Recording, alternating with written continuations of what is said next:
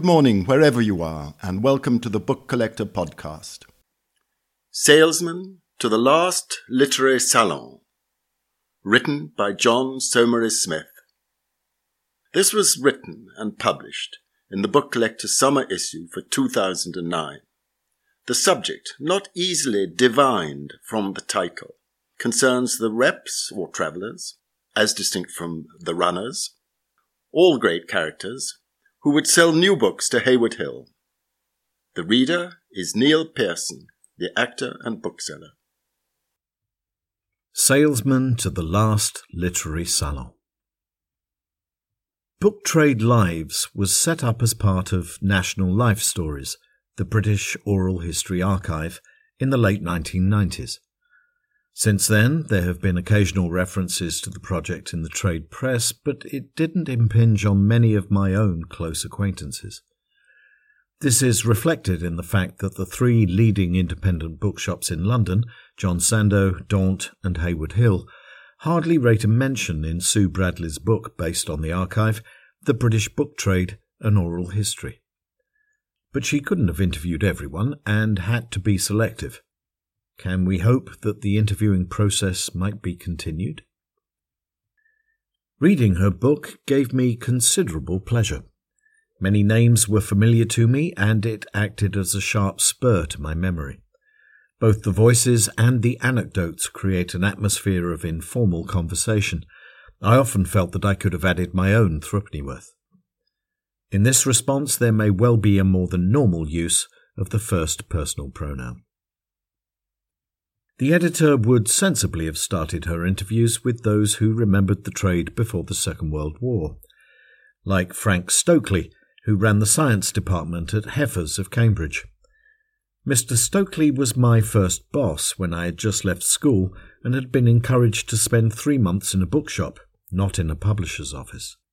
The advice had come from Sir John Murray V, already in his 80s, but still presiding on the first floor of 50 Albemarle Street. "You'll learn much more on a shop floor," he had said, "but you won't be generously paid. I suppose you haven't got relations in Cambridge with whom you could stay." Within bicycling distance, I could point to grandparents, a great-aunt, 2 single aunts, and my uncle, then senior tutor of King's, and his wife. Enough to keep me going from January to Easter. Mr. Stokely knew that I was starting from scratch. He must have trained a multitude of young men in his time, and one of his sons, to his delight, was then at St. Catherine's reading science. I'd been a little surprised that I'd been placed in his department. Much later on, Mr. Heffer explained to me that this had been quite deliberate, as he knew I'd read the stock anywhere else. I was given the option of moving to another department after 3 weeks, but chose to stay on the grounds that I was just beginning to see the wood for the trees and didn't want to start again elsewhere. I was rewarded with a pay rise from £7 10 to £8 a week. What I chiefly remember about the work was the willing service in the shop, undermined by the incredibly slow deliveries from the publishers' warehouses. It would have been common form for us to tell undergraduates that the book they wanted wouldn't come in for 2 or 3 weeks, by which time I imagined they'd have moved on to a different essay subject.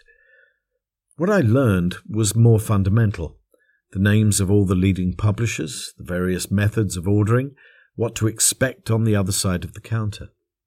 This helped me 3 years later when I was interviewed for a more permanent job by Sir Victor Gollancz, who had campaigned with my grandfather for the Peace Pledge Union, by Mervyn Horder at Duckworth, who had been a paying guest in Delhi with my parents in 1943, by a couple of personnel managers at Longmans who were recruiting for a post overseas, and by Handyside Buchanan at Hayward Hill.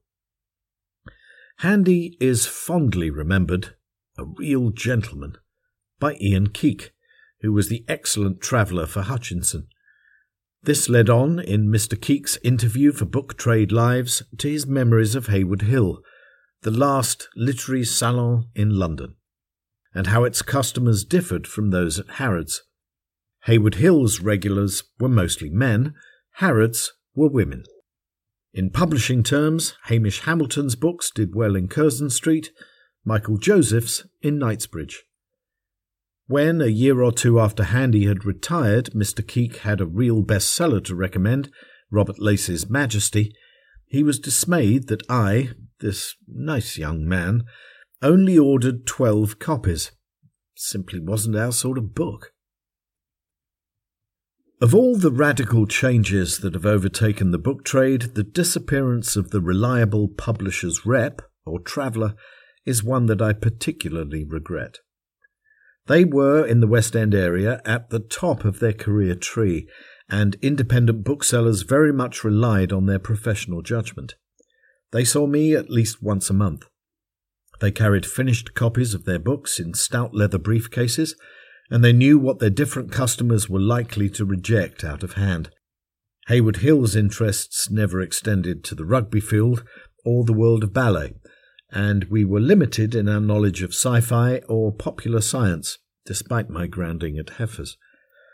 They acted as a human bridge to the sales managers and even to those Olympian figures beyond, such as Sir William Collins or Jock Murray, who were said to be interested in our reactions. When we gave them an order, there was an inevitable element of risk if we were sticking out our necks.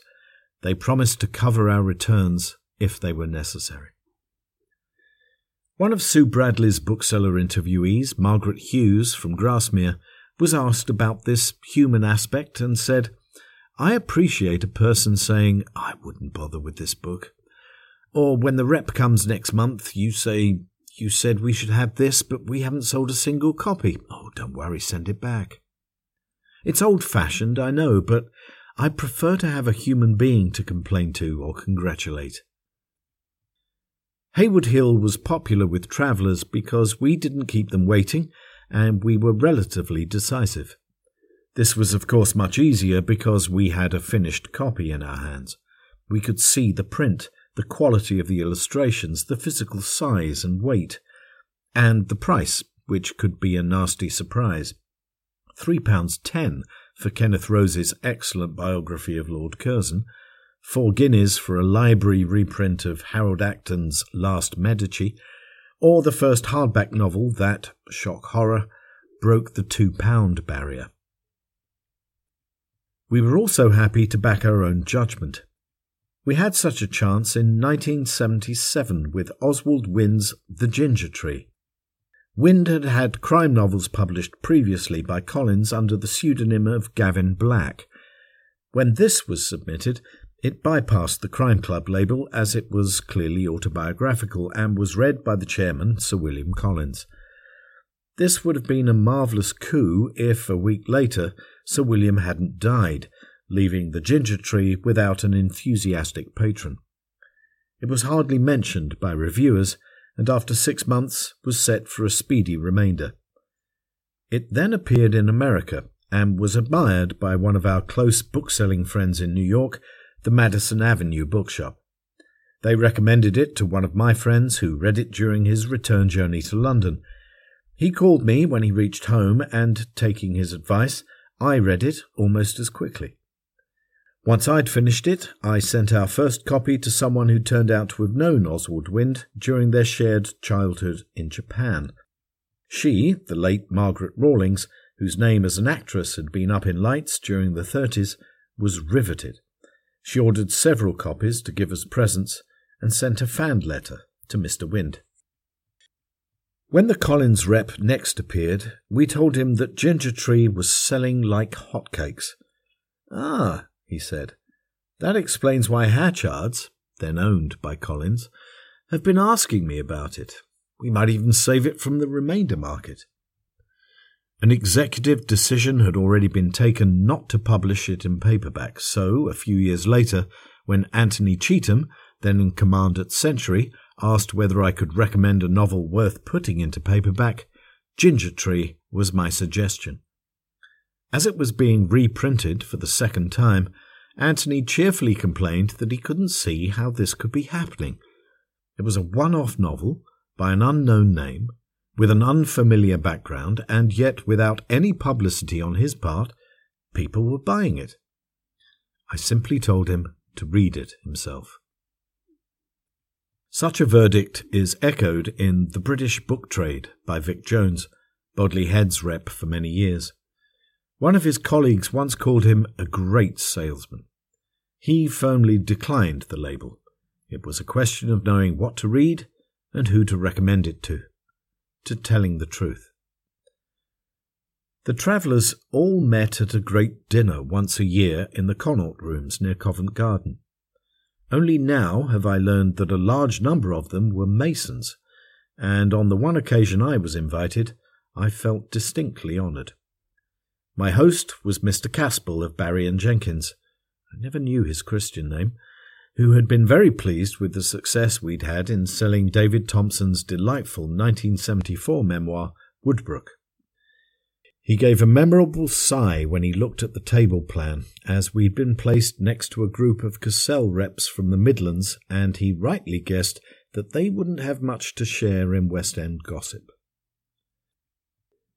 If many of my old traveller friends are unsung, Trevor Moore is the exception.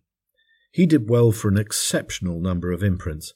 Hutchinson from 1958 to 1960, Hamish Hamilton to 1964, Jonathan Cape to 1969, then Collins, Deutsch and Hodder and Stoughton.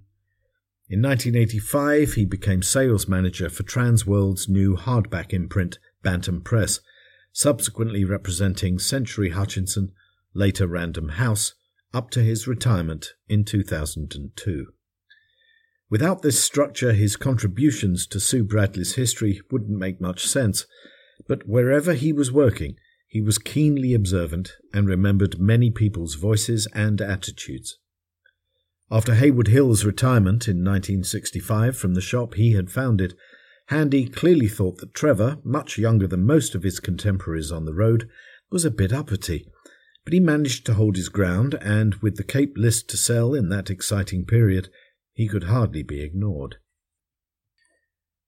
It's hard to think of a bookshop nowadays as a regular meeting place, let alone a salon. The travellers contributed a lot to this aspect, and many of them became firm friends. When they retired, one always hoped that we'd managed to keep up with each other, but that rarely happened. As I've found to my regret, a bookshop provides a rewarding way of life, but when you leave, your parting is final. That was Neil Pearson reading Salesmen to the Last Literary Salon, written by John Saumarez Smith and published by the Book Collector in our summer issue for 2009.